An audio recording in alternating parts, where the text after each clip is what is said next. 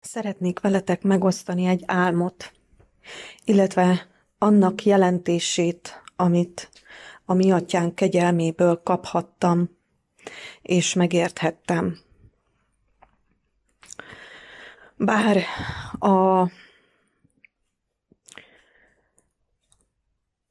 a cselekedeteim nem tiszták még, és lehet, hogy ezért nem is tűnik hitelesnek majd ez a hangfelvétel, hiszen saját magam ellen beszélek, és saját magamról, saját magam bukásáról tesz bizonyságot. Mégis azt érzem, és arra indított a lélek, amióta megkaptam ezt az álmot, hogy nem tarthatom magamban, és hogy másoknak is el kell mondjam figyelmeztetésképpen, mert egy erőteljes figyelmeztetés, és egyre jobban érzem, és egyre jobban nem tudom ezt magamban tartani, még akkor sem, hogyha ennek esetleg rám nézve negatív következményei lehetnek, vagy lesznek. De mindenképpen, és nagyon erősen érzem az indítást, hogy megosszam, és elmondjam egyszerű szavakkal az álmot, és a megértést, és a figyelmeztetést. A többit pedig bízzam a mi mennyei atyánkra, és legyen meg az ő akarata a továbbiakban. Az álom, amit kaptam körülbelül egy hónappal ezelőtt, egy gyermektáborban játszódott, illetve annak az előképe volt. Az álmomban az történt, hogy készültem egy gyermektáborba, és csak úgy léphettem be a táborba, az volt a feltétele, hogy felveszem az oltást. Ez az álomban is megtörtént, és a valóságban is megtörtént. Viszont a valóságban nem úgy történt, ahogy az álomban. A valóságban jó atyánk oltalmába voltam, és jó atyánk oltalmazott és védelmezett, és ő intézte az egészet, és kezében tartotta az egész történést, és így erőt adott, és békességet és nyugalmat a lelkemnek, hogy nem kell semmit sem tegyek, nem kell felvegyek semmit, csak egyszerűen bízzam rá a történéseket. És az is lett a vége, hogy végül, ahogy átengedtem neki az egész történetet, a valóságban úgy megvédett és megoltalmazott és erőt adott, hogy ne menjek bele ebbe az ördögi játszmába. Viszont az álmomban teljesen másképp alakultak a dolgok. Az álmomban azt láttam, hogy rangban fölöttem álló emberek azt mondták, hogy nem kell felvegyem az oltást valóságosan, hanem elég, ha csak eljátszom az egészet. És aztán az történt az álomban, hogy telefonálgattak jó ismerősöknek, orvosismerősöknek, mindenkivel, a rendszer embereivel kapcsolatban volt mindenhol egy jó ismerős, és azt mondták, hogy találtak egy orvost, aki el fogja játszani azt, hogy én felveszem az oltást, és belemegy ebbe a hazugságba, nekem csak rá kell, hogy bólincsak. És én az álmomban belementem. Az álmomban elfogadtam ezt az ajánlatot, és azzal a tudattal, hogy tudtam, hogy valóságosan nem fognak beoltani, hanem csak el kell játszanom az egészet, azzal a tudattal mentem bele az egész játszmába, és elindultam oltatni. A következő pillanatban már egy orvosi rendelőben találtam magam, ahol minden be volt kamerázva, és az orvos mondta, hogy mindent ugyanúgy fog csinálni, és mindent úgy fog tenni, mintha valóságosan megkapnám az oltást, viszont nem igazi tűvel fogja nekem beadni, hanem egy olyan injekcióval, egy olyan injekciós tűvel, aminek a hegye nem fog belemenni a bőrömbe, és nem fog megszúrni, hanem visszacsúszik a fecskendőbe. Azt is hozzátette, hogy azért szükséges, hogy mindent ugyanúgy csináljon, mintha valóságosan beoltana, mert figyelik őt, és minden be van kamerázva, és mindent figyelnek. És aztán láttam, ahogy előveszi a vakcinát, ahogy elővette az oltóanyagot, azt is láttam, hogy az volt ráírva, hogy Pfizer, és aztán láttam, ahogy felszívja ezt a folyadékot, és oda teszi a jobb karomhoz, és elkezd vele oltani. Viszont ahogy oda tette, úgy történt, ahogy mondta, hogy nem éreztem semmiféle szúrást, és nem engedett belém semmilyen oltóanyagot, hanem éreztem, hogy az injekciós tűnek a hegye valóságosan visszacsúszik a fecskendőbe. Aztán, ahogy ezt a műveletet elvégezte, elővett egy sebtapaszt, ami egy mesemintás, gyerekmintás sebtapasz volt, és azt rárakta az oltásnak a helyére, mintha megkaptam volna. Azt mondta, hogy ezt a sebtapaszt mindig és folyamatosan bárhová megyek, hordanom kell. A jobb karomra tette fel ezt a sebtapaszt, és azt mondta, hogy kell, hogy viseljem, muszáj viselnem mindig ezt a sebtapaszt, hogy az emberek lássák azt, hogy be vagyok oltva, és hogy higgyék azt, hogy be vagyok oltva. Ezzel véget ért az álom. Aztán eltelt egy kis idő, és sokat gondolkodtam ezen, hogy mi lehet a jelentése, és több jelentést is kaptam belőle, de a napokban jelentette ki Jóatyánk, hogy igazából mit is jelent ez az álom. És mivel én is még a rendszer szolgája vagyok a munkahelyemet illetően, és én is a fenevadat szolgálom, és nyakig benne ülök a rendszerben, és végzem a munkáját. Ezért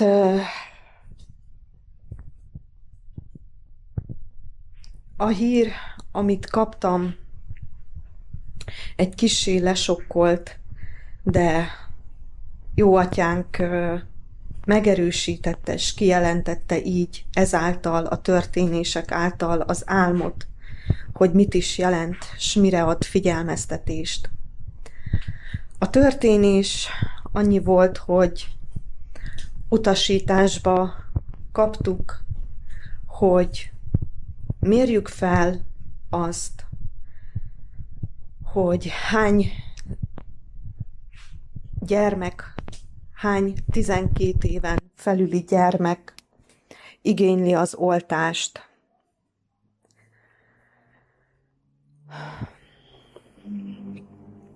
Amikor elolvastam, és tudtam, hogy ezt a feladatot kaptam, be kell, hogy valljam, teljesen összeroppantam, és megijedtem. És éreztem azt, ahogy tiltakozik a lelkem, hogy ebben nem vehetek már részt. Ezt nem tehetem meg. De ugyanakkor ott volt a test, ott volt az ego, ami azt mondta, hogy mi lesz akkor, ha nem teszek eleget a kérésnek. Mi lesz akkor, ha nem megyek bele a játékba. És itt jött az álom. Itt ugrott be az álom, amit az imént elmeséltem nektek, hogy azzal az álommal tulajdonképpen Jóatyánk egy figyelmeztetést küldött. Nekem személyre szabottan, de ugyanakkor mindenkinek. És mindenkinek kinyilatkoztatta azt, hogy mi a soron következő dolog, ami történni fog a világban. Egyértelműen azt mutatja az álom, és mutatja az álom, hogy a gyermekek oltása fog következni. A gyermekek megbélyegzése. A mesemintás, sebtapasz, és az, hogy gyerektáborhoz kötődött az álmom, egyértelműen ezt a kijelentést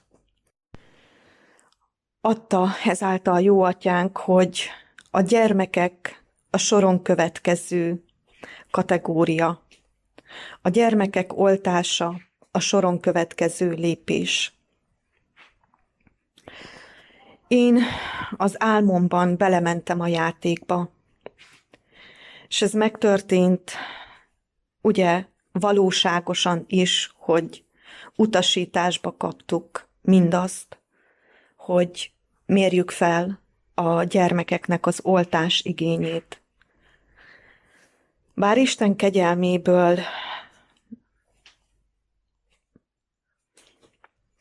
kegyelméből nem tartózkodtam a közelben, és nem voltam otthon, hogy ezt a feladatot el tudjam végezni. Így nem tudtam elvégezni, és nem is vettem benne részt, de ugyanúgy részt veszek benne, mint bárki más. És az álom is ezt mutatta, hogy megalkuttam velük, megalkuttam a rendszerrel, megalkuttam az oltással, egy hazugság által, és belementem ebbe a hazugságba. Én nem tudom azt, hogy hogyan fog történni, és nem tudom azt, hogy mi fog következni. De az egy biztos, hogy ez az álom, ez nem csak nekem szól, hanem mindenki másnak, akinek gyermeke van, és akinek nincs.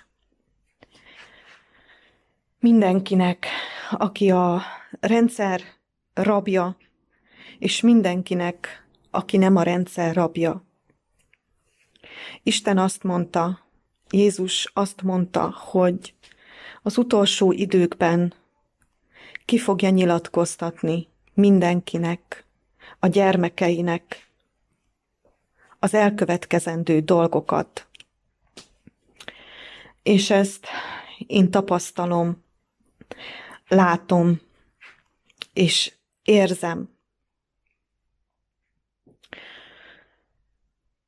Ez az álom teljesen megijesztett, de egy teljesen tiszta tükröt tartott elém, hogy milyen lelkület van bennem, és hogy mennyire könnyen bele tudok csúszni a hazugságokba.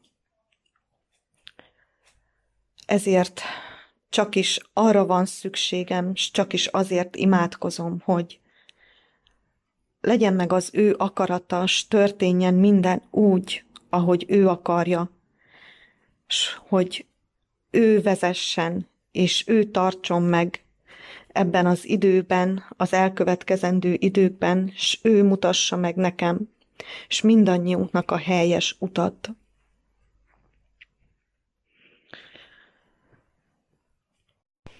Aztán, ahogy megadta Jóatyánk ennek az álomnak a jelentését, eszembe juttatta a 12 éves kislánynak a történetét, Járiusz leányának, nem biztos, hogy jól mondom, elnézést kérek érte,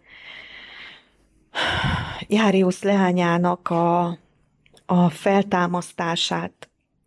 És eszembe juttatta azt, hogy azt mondta Jézus, hogy engedjétek hozzám a gyermekeket. Elmondta a történetben, amikor a nép vitte hozzá a gyermekeket, és azt akarták, hogy áldja meg Jézus, hogy tegye rá a kezét, és áldja meg őket. Ugye a tanítványok akkor felmérgesedtek, és megbotránkoztak, hogy ne vigyék oda a gyermekeket. De Jézus azt mondta, hogy engedjétek hozzám a gyermekeket. Azt mondta, engedjétek hozzám a gyermekeket, mert ilyeneké a mennyek országa. És Jézus nem azt mondta, hogy úgy védjétek meg gyermekeiteket, hogy beoltatjátok őket. Nem azt mondta, hogy vigyétek el mindenféle kezelésre a gyermekeket, hanem azt mondta, hogy ő hozzá engedjük őket. És ha ő hozzá kell, hogy engedjük őket, az ő jelenlétében nincs oltás, az ő jelenlétében nincs betegség, az ő jelenlétében egészség van, és egység, és békesség, és nyugalom. Az ő jelenlétében nem kell semmiféle vakcinát, semmiféle idegen, ember alkotta szert adnunk, beadatnunk a gyermekeknek. S legfőképpen nem kell őket elbélyegezni. Nem kell őket megbélyegezni, sem oltással, sem semmiféle más betegséggel, illetve méreggel. Egyértelműen kimondta, s kijelentette, hogy hozzá engedjük őket. És az elkövetkezendő időkben, ami jönni fog, nincs más kiútunk, nincs más nyugalmunk, és nincs más békességünk, csak az, ha valóban hozzáengedjük a gyermekeket, és magunkat is, hogyha valóban ő hozzá fordulunk, és hogyha valóban ráfigyelünk, és megismerjük őt személyesen. Ez az egy dolog van, ami meg fogja tudni menteni a te lelkedet, és a gyermekeknek a lelkét is.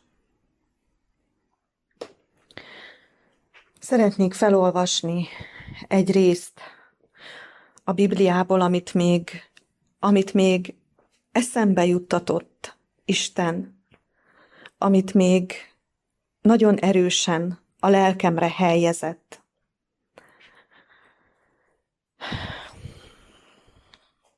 Abban az órában oda mentek a tanítványok Jézushoz, és megkérdezték tőle, ki a nagyobb a mennyek országában? Jézus odahívott egy kisgyermeket, közéjük állította, és ezt mondta. Bizony mondom néktek, ha meg nem tértek, és olyanok nem lesztek, mint a kisgyermekek, nem mentek be a mennyek országába. Aki tehát megalázza magát, mint ez a kisgyermek, az a nagyobb a mennyek országában. És aki befogad egy ilyen kisgyermeket az én nevemben, az engem fogad be. Aki pedig megbotránkoztat egyet kicsinyek közül, akik hisznek bennem, jobb annak, ha malomkövet kötnek a nyakába, és a tenger mélyébe vetik. Jaj a világnak a botránkozások miatt, mert szükséges, hogy botránkozások történjenek, de jaj annak az embernek, aki megbotránkoztat. Ha a kezed vagy lábad botránkoztat meg téged, vágd le, és dobd el magadtól. Jobb neked, ha csonkán vagy sántán mégy be az életre, mintha 2 kézzel vagy 2 lábbal vetted el az örök tűzre. Ha pedig a szemed botránkoztat meg téged, vájt ki, és dobd el magadtól. Jobb neked, ha fél szemmel mégy be az életre, mintha 2 szemmel vetted el a gyehenna tüzére. Vigyázzatok, hogy egyet se vessetek meg kicsinyek közül, mert mondom nektek, hogy angyalaik mindenkor látják a mennyben az én mennyei atyám arcát. Mit gondoltok, ha egy embernek 100 juha van, és eltéved közülük egy, nem hagyja-e ott a 99-et a hegyekben, és nem megye el megkeresni az eltévedtet? Ha azután megtalálja, bizony mondom néktek, jobban örül neki, mint annak a 99-nek, amelyik nem tévedt el. Ugyanígy a ti mennyei atyátok sem akarja, hogy elvesszen egy is kicsinyek közül. Ebben a részben is azt mondja Jézus, hogy nem akarja atyánk azt, hogy egy is elvesszen kicsinyek közül. És azt mondta, hogy jaj annak, aki megbotránkoztat egyet is a gyermekek közül.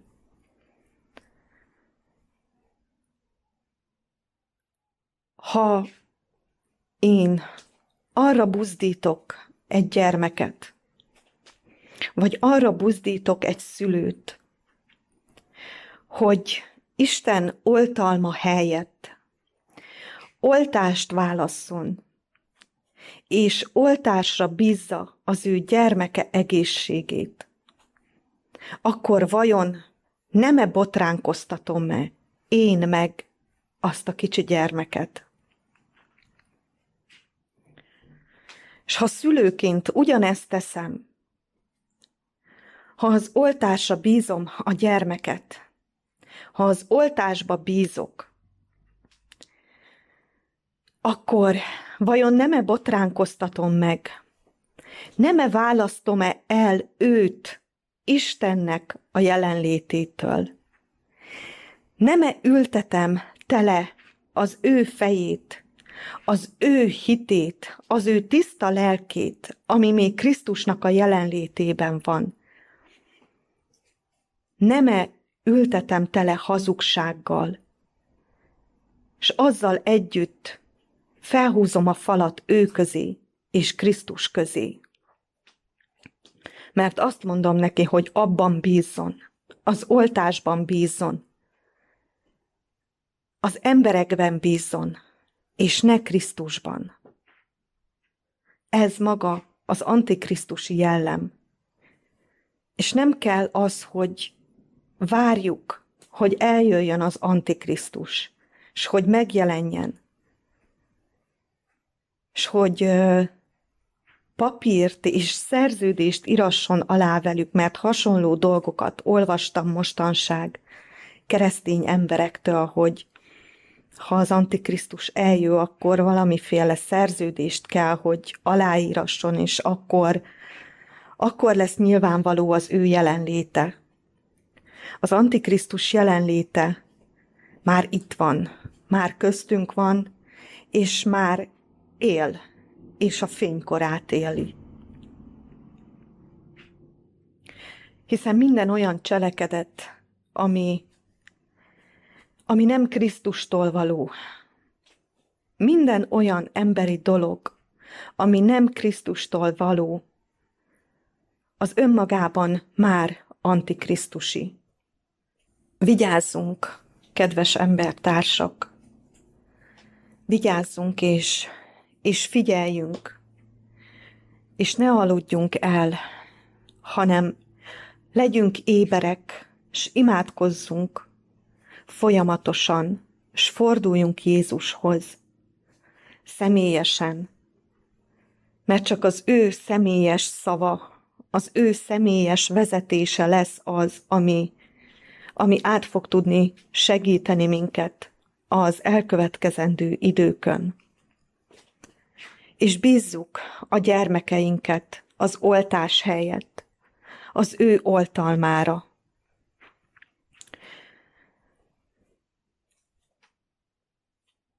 Bízzuk és erősítsük meg őket abban, hogy a gyógyulás, a szabadulás és az élet az Krisztusban van egyedül, s nem vakcinában, nem oltásban, s nem hasonló dolgokban. Ezeket a szavakat és ezeket a kijelentéseket helyezte a szívemre jó atyánk, és elnézést kérek mindenkitől, hogyha kicsit makogva és szaggatottan tudtam kifejezni magam, illetve elmondani. Nem titkolom, hogy nehéz súly és teher van a lelkemen emiatt, de egyszerűen nem tudtam ellenállni annak az indításnak, amit már napok óta érzek. Isten áldjon mindenkit, és imádkozom, és kérem Istent, hogy ő adjon vigaszt, és ő adjon választ, és vizsgáljátok meg mindazt, ami elhangzott ebben a videóban, ebben a hanganyagban, és Krisztustól kérdezzétek személyesen, tiszta szívvel, nyitott szívvel, s a megismerésének őszinte vágyával. Isten áldjon! Sziasztok!